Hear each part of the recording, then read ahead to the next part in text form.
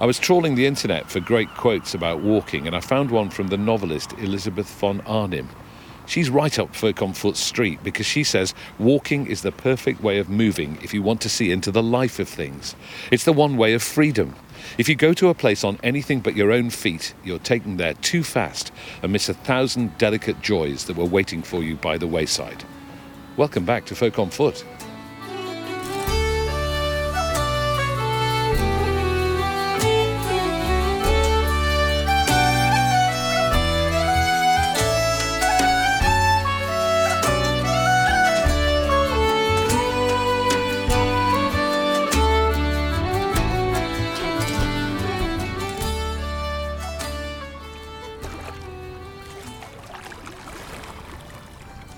We're on the beach at Exmouth, the Devon seaside town that does what it says on the tin, because this is the mouth of the River Exe, which rises 50 miles away on Exmoor and makes its way down here to the sea. And it's one of the longest seafronts in the UK. Beautiful beach, and it's wonderful to be walking here on a crisp, sunny March morning. Some of the rocks around here are 185 million years old, but we're here to meet somebody who arrived a bit more recently. Steve Knightley, who's half of the folk duo Show of Hands, a singer, a guitarist, a songwriter who grew up in Exmouth and then lives nowadays in Topsham. And we're going to make that journey up the River Exe with him on foot. We're going to walk from Exmouth to Topsham to learn about his life, about his music, and about the landscape that inspires so many of the songs he's written for Show of Hands. I was born in a Devonshire seaside town 21 years ago. Failed at school, broken home, you know those scars will show. But my girl Amy's just 19, she wants to be a nurse. She says we need skills, and if we don't leave, we'll end up somewhere worse. We talk about America, we dream of Spain. Don't want another winter here in this English rain. We long for Australia, I'll catch waves all day. You know I was born here, no way I'll stay. Good morning, Steve. Morning, Matthew. How are you? I'm very good. You brought the dogs. I brought two dogs. I've got a Springer there and a Tibetan Terrier. It doesn't do anything. The Springer's completely soaking wet, been in the sea. That's right. And the Terrier, because it's Tibetan, it's never seen snow until last week. And went absolutely crazy. Absolutely rolled in it and ran around. But this one is in and out the water all the time. And she's going to be dropping the ball at our feet all the time. Now, what can we see from the beach here that is part of your story? Well, you can't see the dunes. They were part of my teenage years. The dunes were washed away by the southerly storms about 3 years ago. But what you have behind us, we're on the eastern side of the Exe there. It's called the Bathhouse now, but that was the Deer Leap Folk Club that used to run twice a week from the age of when I was 14 till I was about 19. And just up towards the south of that, you've got the Pavilion, which is a bit of an end of the pier venue. It does lots of tribute bands, but we've sort of put it on the folk and acoustic roots map by finishing our tours here every autumn. So you can see I've gone 100 yards in 35 Started at the years. Bathhouse and right. moved to the Pavilion. Yeah, so the career hasn't exactly gone stratospheric. Where did folk music come into your life? How did it happen? I wasn't born into a folky family. Like there's a current generation in their 30s and 40s who are the offspring of the folk revivalists of the 60s. It's in their DNA, but I heard as much rock and roll. My parents used to work at a Clock Tower cafe in Exeter. They used to bring home the records from the jukebox. So I heard Dylan and Joan Baez and the Byrds and the Beatles. I heard it all in one context. But as a kid growing up here, we'd moved a lot, so I found it quite hard to make friends. But playing the guitar was my passport to sort of like parties, beach parties, all that sort of stuff. The Scandinavian students used to come here in the summer, and they were a ready-made audience for a sort of shy 15-year-old boy, you know. And what were the first kind of songs you played on the guitar? It was mainly the sort of finger-picking singer-songwriter American stuff. Paul Simon, Bob Dylan, James Taylor. A lot of gloomy stuff, really. I hadn't really discovered English traditional folk. In other words, I didn't realise that stuff had British roots at the time. A lot of these Come Gather Round songs and Come All Ye songs and the stuff I heard Joan Baez singing, I didn't realise that it came from a tradition that was sort of mine as well. And then you heard Martin Carthy. Yeah. Did he make a big impression on you? Yes, he did. The Sidmouth Folk Festival is just round the coast. I don't know, about 8 miles around that headland there. And I went over there when I was about 14, stayed away from home without permission, which is a bit alarming because no one noticed I was missing, which was a bit worrying. I could have stayed away all week. And I heard Martin Carthy playing these English traditional songs. And unlike the American stuff, he wasn't inhabiting the song, he was being other people. You know, the soldier at Waterloo or the farmer in the field. Whereas in Dylan, it was always the narrator in the middle of it. And that sort of fascinated me, that way you can become other people in song. And when summer comes round, I'll be found working all along the beach. I'm hiring boards, putting up chairs. You gotta keep your dreams in reach. Staring at the stars, Amy and me, soaking up the sun-warm ground, or lying in the June sand in her hair. Look at the moon turn round. We talk about America, we dream of Spain. We don't want another winter here in this English rain. We long for Australia, we'll catch waves all day. You know we were born here, no way we'll stay. How did you start writing? I met the poet Ted Hughes when I was 15. It was a creative writing course in North Devon, and we had to read our sort of scribblings to him. And he said some things to me which really switched me on to that more poetic sensibility, you know. After he'd read some of his poems around this old Victorian fireplace in this lovely old drawing room, he said, you know, "What's your name, son?" And I said, "Steve Knightley." And then he said to me, "No, what's your full name?" And when I said, "Stephen Andrew Knightley," he sort of bent over and said, "The ancient Celts said if you gave a man your full name, he had your soul." Then he sort of closed his hand like he was catching a fly, and he said, "Now I've got yours," you know. And I think looking back, that input of Dylan and Carthy and Ted Hughes, I mean, I'm not claiming to be a poet, but there's elements of that in what I try and write. How important is Devon to you? Very much so. I mean, it gives you a sense of place. Although originally, I mean, I thought my story would be this is the town I escaped from, you know, and my success I measure by the distance I put between here and where I end up, you know, whether it's, you know, Hampstead or who knows. But it hasn't turned out like that. We've returned to our roots, and we found here a source of writing, not just in the traditional music, but in the people and in the places and in the friends you meet, really.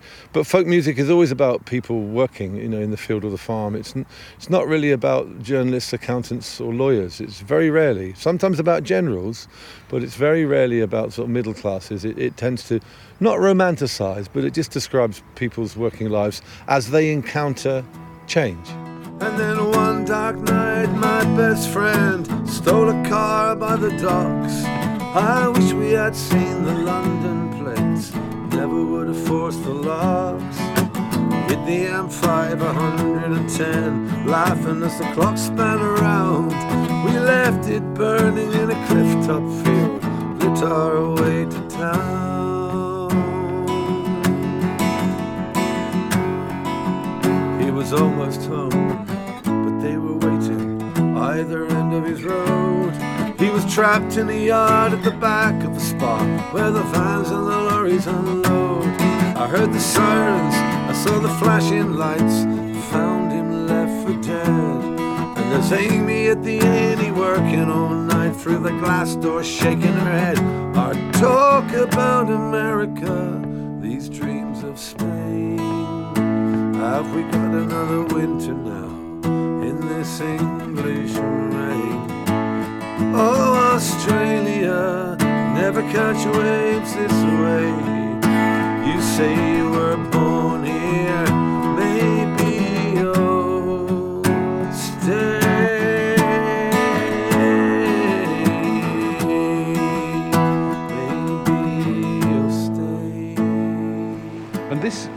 River Exe estuary that we're going to walk up later on Yeah. is a big tourist attraction, isn't it? It is, particularly for bird watchers. But what's in a sense protected it is that the railway goes up both sides. What you can see in the distance is the bit that gets washed away every time there's major storms. That's the main London to Cornwall route. Right. And it's right along the coast. So consequently, there's been no development along the coastline on either side. And on this side, you have the Exmouth to Exeter branch. So, I mean, a railway line isn't exactly picturesque, but it does protect the whole riverside, from overdevelopment. And you can see all sorts of different species of birds here, can't you? Yeah, avocets is the thing that really brings people. All sorts of wading birds and avocets. We used to go cockling when I was a kid. There's amazing cockle beds. I think they're condemned at the moment, or they're not considered safe. But as you can see, we're crunching all over mussel shells and oyster shells. But the local rugby team is called the Cockles as well, because it was a seriously productive cockle bed. And you're a big fan of the Exeter Chiefs, I gather. I am, really. I started playing rugby in this area when I was about 18 or 19, when I successfully failed my A-levels and all my friends left. It was what kept me sane for a year, really, Withycombe Rugby Club. It was my social life, and I learned how to more or less hold a pint of beer. What you've got in this area are lots and lots of small towns between 5,000 and 10,000 people, all within an hour of Exeter. So now you have this fantastic local rivalries. And at that time, when we were kids, Exeter were the equivalent of a non-league football team. And now they're one of the best in Europe. So their rise has been extraordinary, in a sense mirrored by the rise of Show of Hands from playing pubs to the Albert Hall. Well, that's my fantasy anyway.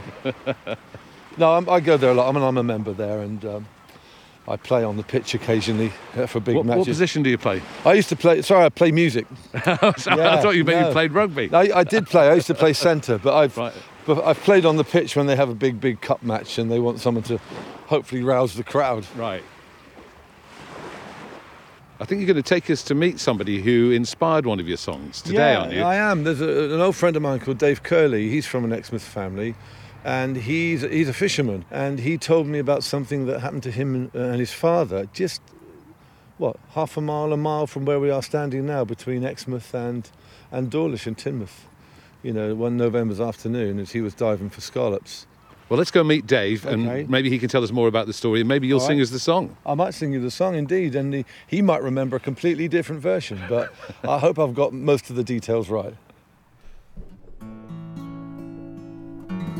So we've arrived now at Exmouth Docks, and we're with Dave and Steve on Dave's boat. I'm all agog now to learn a bit about this incident that provoked Steve's song, The Dive. Okay, ready when you are.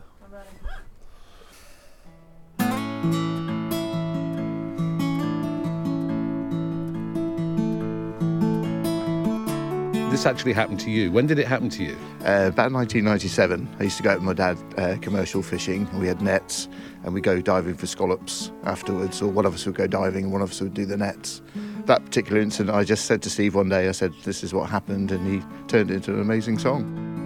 One November's noon, we left the docks, heading southwest from Morecambe Rocks. My dad and me, our 9 to 5. He used to steer and I used to dive. It was a normal sort of day, and we dived every single day. And as my dad was sorting through the nets and taking all the bits of crab out and the fish, I went down for a dive.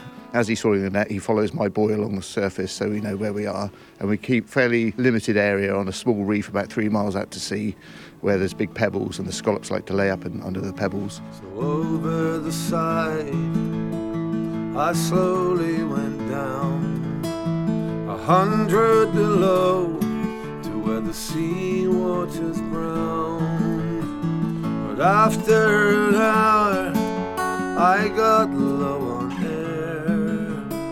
When I surfaced again, well, his boat wasn't there. That particular day, as the wind picked up, my buoy obviously went faster and faster away. The dad's boat followed it along. When he came up from the nets to see where I was, he noticed that we were quite close to the shore in Teignmouth. And he thought, well, he must have been swimming like a marathon swimmer to go a mile away.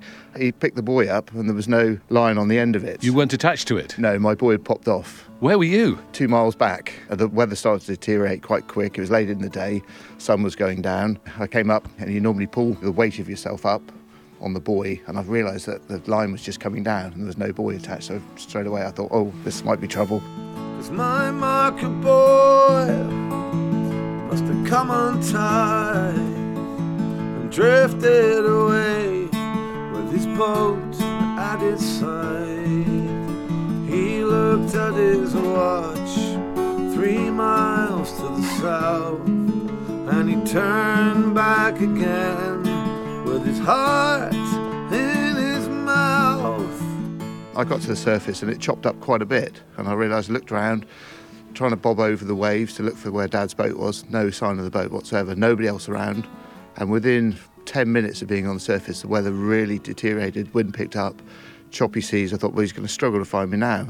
I thought, well, the best thing I can do is drop my weight belt, and took off my dive pack, put it on the front as a sort of buoyancy, and just sat there in the waves bobbing away. But it's very lonely at sea then when there's nobody else around and no other boats, and I realised that it was quite bad. Soft rain on my face, the sun almost set.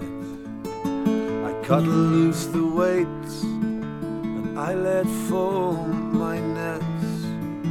The lights on the shore were shining bright and clear.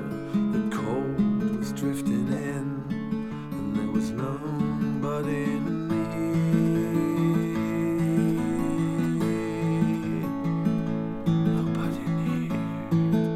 And what was going on his end? What did you find out later was going on when he found out that you weren't Well, there? he absolutely panicked and going around in circles trying to look for me on the surface, but it's very hard to spot a little black head in the water when you got a sort of 2 mile circumference. So he was just going around in circles, but he was out of my range as well. So I couldn't see him, he couldn't see me.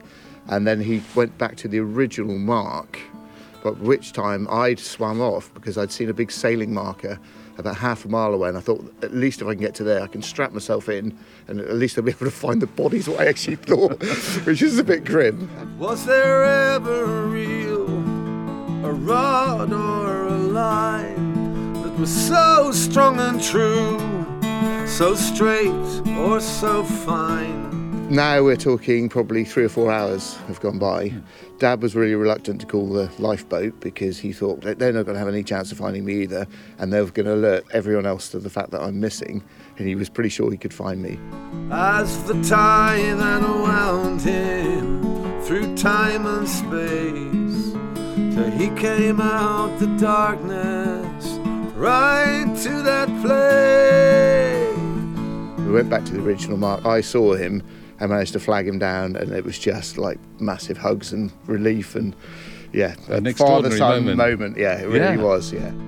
Now we don't talk much about those days. I got 2 kids of my own now, with 1 on the way. But if they're to grow and if they're to thrive, one day they'll go and one day they'll dive. And when they come up for light and for air, I hope someone's close, I hope someone's there. It's November noon, and we're leaving the docks, my son and me, and we're just off Auckland Rocks. Let's dive, let's dive. You must break free, let go, to grow. Let's dive.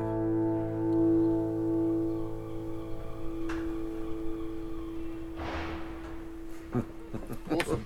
Perfect seagull moment. That was fantastic. So you cued those seagulls in, didn't you? It's brilliant because the song is actually so true to what I told Steve. He's just made it into fantastic song. How does it feel when you sit here on your boat and hear him perform it? It's so emotional. I mean, I've seen Steve play loads of times, but that was actually quite special. Yeah. Very special. And I suppose it brings back memories of your dad as well?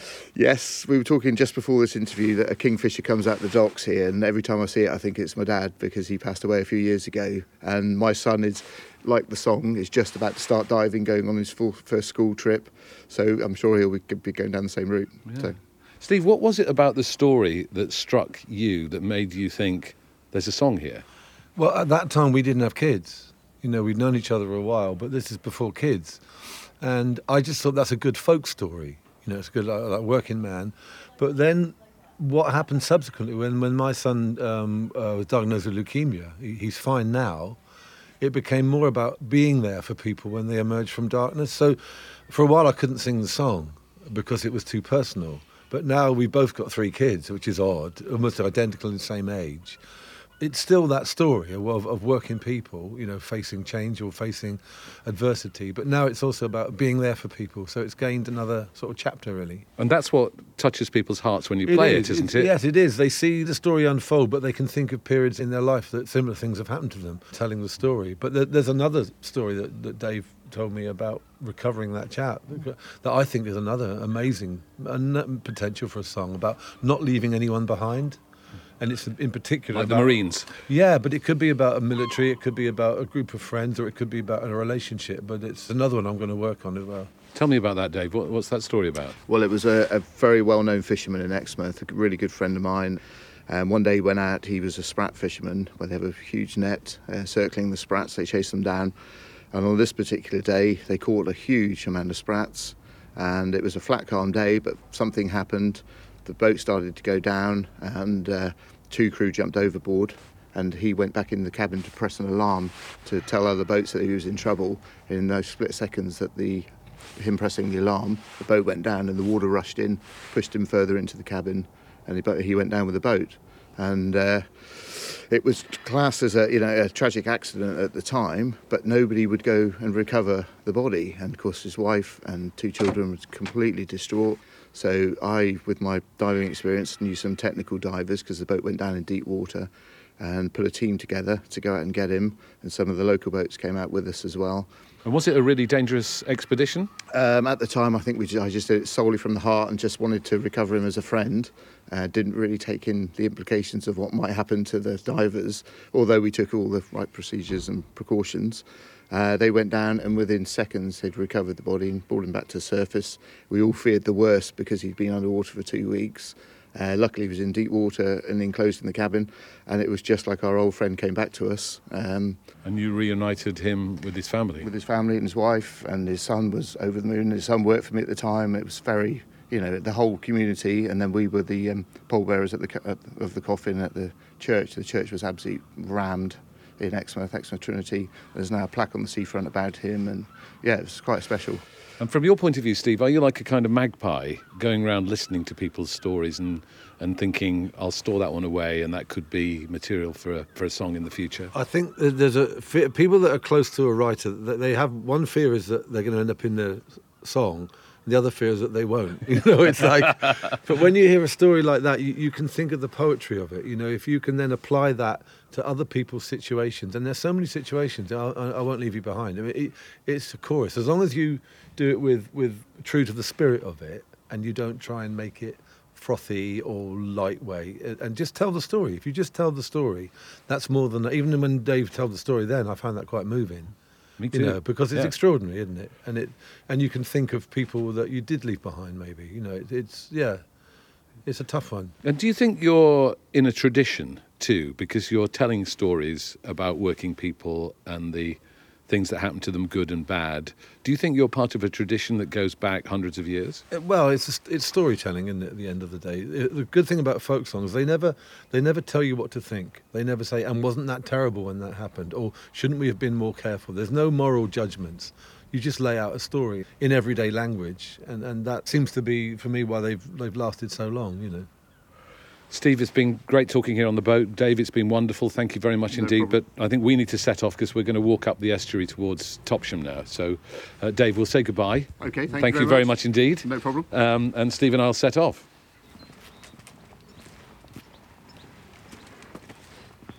We've just come through the village of Lympstone, and we're walking alongside the Exe estuary now, with the railway line just to our left, and Steve's two dogs just ahead of us.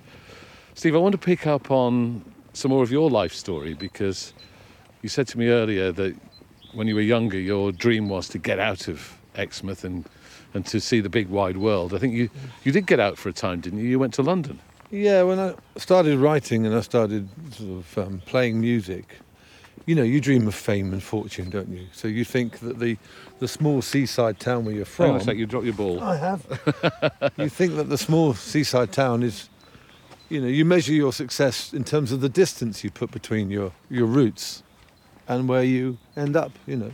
That's the classic arc, isn't it, of supposed fame and fortune. But my musical journey sort of brought me back home, which I didn't expect, but it's actually very nice. You wanted to be a rock god at one time, though, didn't you? I did. Well, you know, as I say, I wasn't born into a folky family, so, you know, I thought that the big bucks, the big claps, if you play guitar, was to, you know, learn to play acoustic guitar, then pick up an electric, and then I was on the London rock scene for about 7 or 8 years.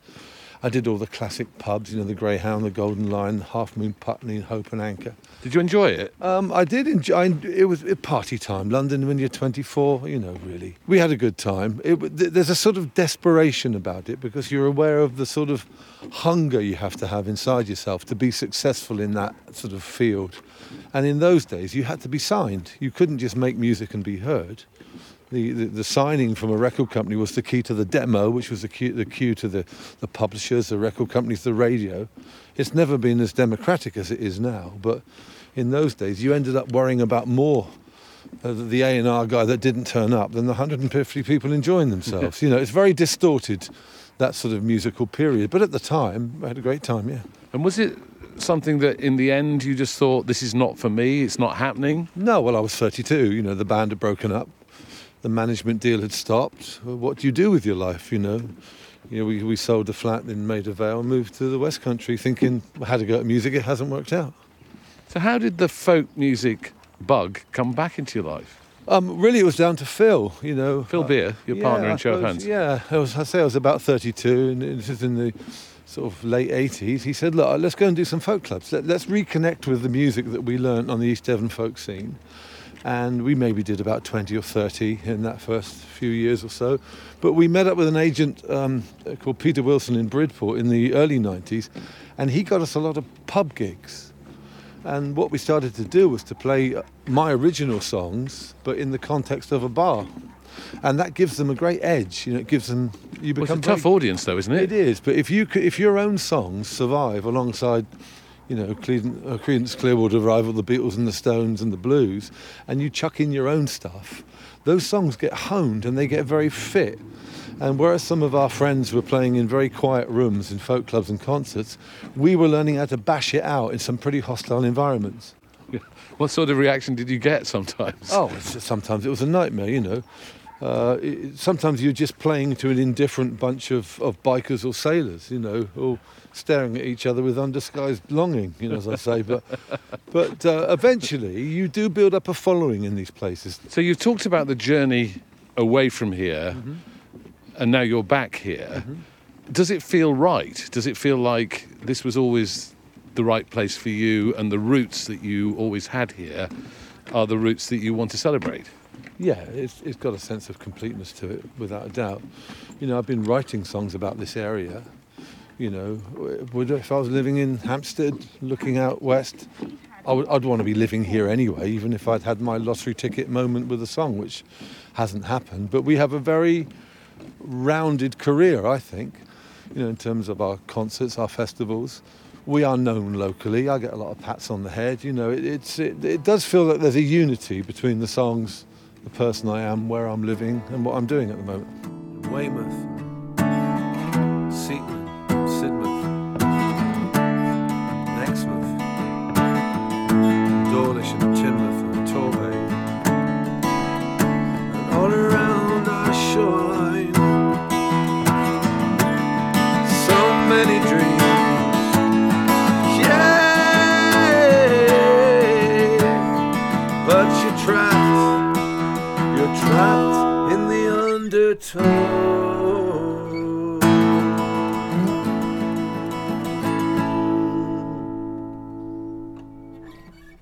Brilliant, mate. Look, an audience. Sorry, we held you up. Thank you, Steve. That was fantastic. Well, it works, doesn't it? It's all local flavour. So we're on the boardwalk now, and you keep hearing these bikes whizzing past. You take your life in your hands, actually, You don't do, you? With yeah. the lycra-clad The psycho, menace coming through. The psycho bikos, yeah. Stand aside, we're on bikes. What is the view over here to the west? You're looking towards Powderham Castle, which is the seat of the Courtenay family, which is the Earl of Devonshire. And that's Powderham Castle, just hidden in the trees. They have big rock events there. And then behind that is the Holden Hills, which run from Exeter virtually down to Torbay. And then we've got Dartmoor in the very, very distance. Watch out for the tandem. Yeah. So is Englishness something that you feel strongly about? I mean, you've written songs, in particular I'm thinking about Roots, a song about how the English don't really have the same kind of cultural roots as the Scots and the Welsh and the Irish. Is that an issue that you feel strongly about? It's not so much an issue, it's just if you're writing songs about the people that you meet, you know, working people, or if you write songs based upon the English folk tradition, it creeps into the very essence of it. But then you have to ask, what is Englishness? What constitutes it? Because what are our ethnic instruments? I mean, is there a sound that defines being English in the way that the pipes or the fiddles do? And you have to say no. What we do, I think, and perhaps it's our gift, is to take from all these different traditions and to make something that's hopefully fresh. But if you were to say to a Scottish audience as an English folk group, it doesn't really mean a lot. And likewise to most English people, if you say English acoustic music or English folk music, what is that flavour? Whereas if you were to say Irish, people have a sense of river dance, you know, they have a sense of Christy Moore. There are some very iconic Irish folk musicians, if you like. You know, they like if you say blues or Cajun. If you say English music, it doesn't really, you know, what does that actually mean? But there is an English tradition, isn't there? There is an English traditional songs. There is a very strong English tradition, and I think the whole sense of Englishness is growing all the time. It's certainly growing in ales and in gin, you know, and in regional food. And it's nice to think that music could just become part of that sense, because the problem being, of course, is that Englishness was always associated with Britishness and empire. If you look at the films of the World Cup crowd in '66, they're waving the Union Jack, not the Cross of St George. And it was always regarded, I imagine, by our Celtic cousins as something that was synonymous with oppression, you know. I think that's changing now, because in a sense we're all regions, aren't we? We're all regions of this great big global economy. We're currently just a region of Europe, like the Catalans, you know, or like Flanders or so. So I think it's possible now to celebrate your identity without someone else being threatened by it. But is it easier to celebrate being Devonian than it is to celebrate being English? In a sense it is, yeah, in a sense. Because the Cross of St George has been hijacked by some right-wing groups, hasn't it? I think it's been reclaimed now. I think it was, particularly in the 80s maybe. I think less so now. But as regards county identity, I mean, Cornish obviously they have a very, very strong sense of themselves. But generally thinking, I think our regions are becoming more confident about expressing them, you know, where they're from, in the way that, you know, Geordies are and Scousers are and Yorkshire people, you know. But would you like to write the song that the rugby crowd sings, because they've got Flower of Scotland? Would you like to write the English song that takes us away from Swing Low, Sweet Chariot I've already written it. Jerusalem? You got it? Yeah. The red, red rose of England has never bloomed so fair. From Cornwall to the borders, its roots run everywhere. When I am weary and when the darkness grows, in city, town and county we'll sing the red, red rose. Okay. There you go. And how much success are you having in getting them to take it up at the Exeter Chiefs? Well, no one's ever heard that song before. But no, I already do a song for Exeter Chiefs, but that's based upon a sort of an American university tribal college football team chant. But the Red Red Rose of England, I think, would work quite well. It would work extremely well. It's got the counties and the borders and the roots, and it's got all the right sort of keywords, you know. But who knows, maybe this podcast will be the first time that new anthem has been sung.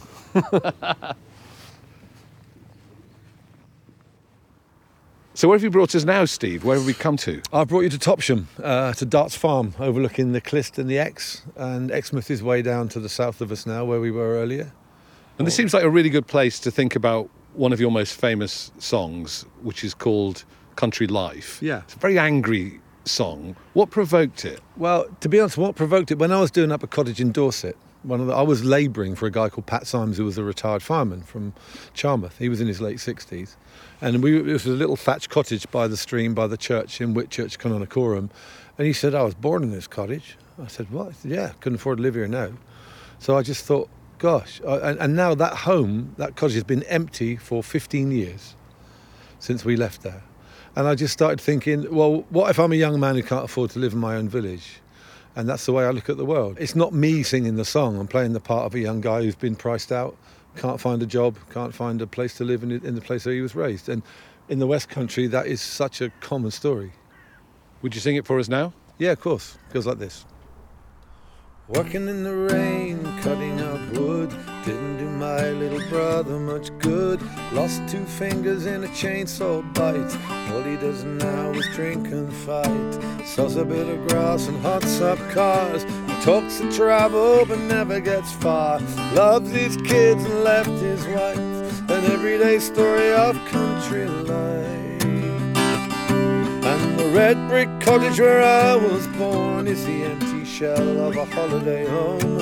Most of the year there's no one there. The village is dead and they don't care. Now we live on the edge of town. Haven't been back since the pub closed down. One man's family pays the price for another man's vision of country life. You know, my old man was 84 and his generation won the war.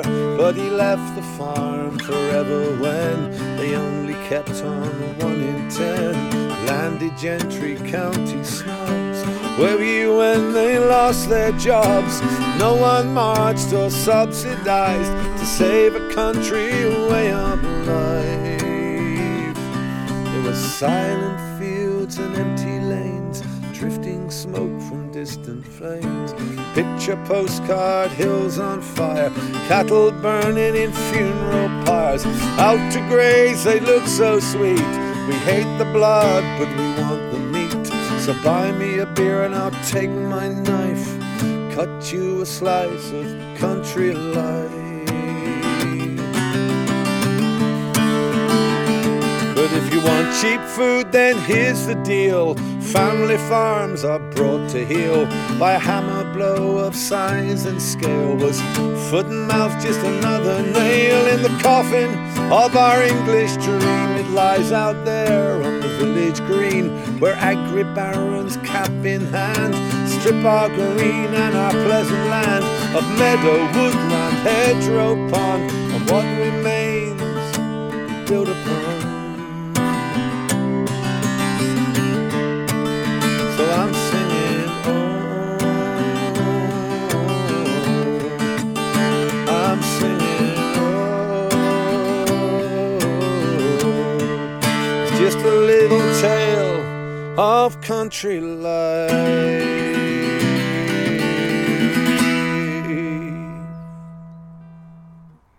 And this is the song that earned you the title of the gravel voice Yeah. spokesman for the rural poor. Well, we released it as a single, and I thought I'd end up on Radio 2. I ended up on bloody Farming Today, trying to justify the song. This guy was giving me a really hard time about 6:30 in the morning. He said, this is just an anti-town rant. And I said, hang on a minute, I'm playing the part of a young guy who can't afford to live in his own village. You know, I'm not the narrator. And I said, it's like going up to the guy playing Hamlet and say, be nice to your mother, isn't it? So I was on Farming Today rather than Radio 2, but it's, you know, it was profile. And do you feel sometimes that songs can change things? Do you think that songs can act as a catalyst for change? I know, I'm not sure they're that powerful. I think they can capture a moment and maybe they can prick someone's conscience, but you can't just sing to people who already agree with you, so you have to be sort of slightly subtle, you know, in the way that you put over these songs like this. And when you sing it now, does it have a different resonance from when you first wrote it and sang it? I think it's become more relevant. You know, I did that interview with Tom Heap, I think, when we first met.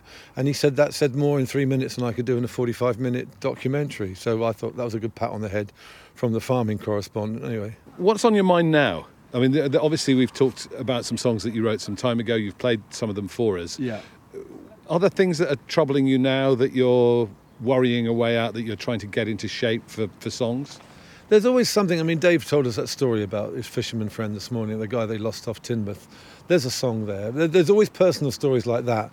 But I'm just glad to be back here in where I'm from, making a living. Because I honestly thought I'd have to leave to become successful. And I'm writing about what I see every day. And it's quite nourishing. So for me, that's just to make a living in the place that you're from is success enough for me.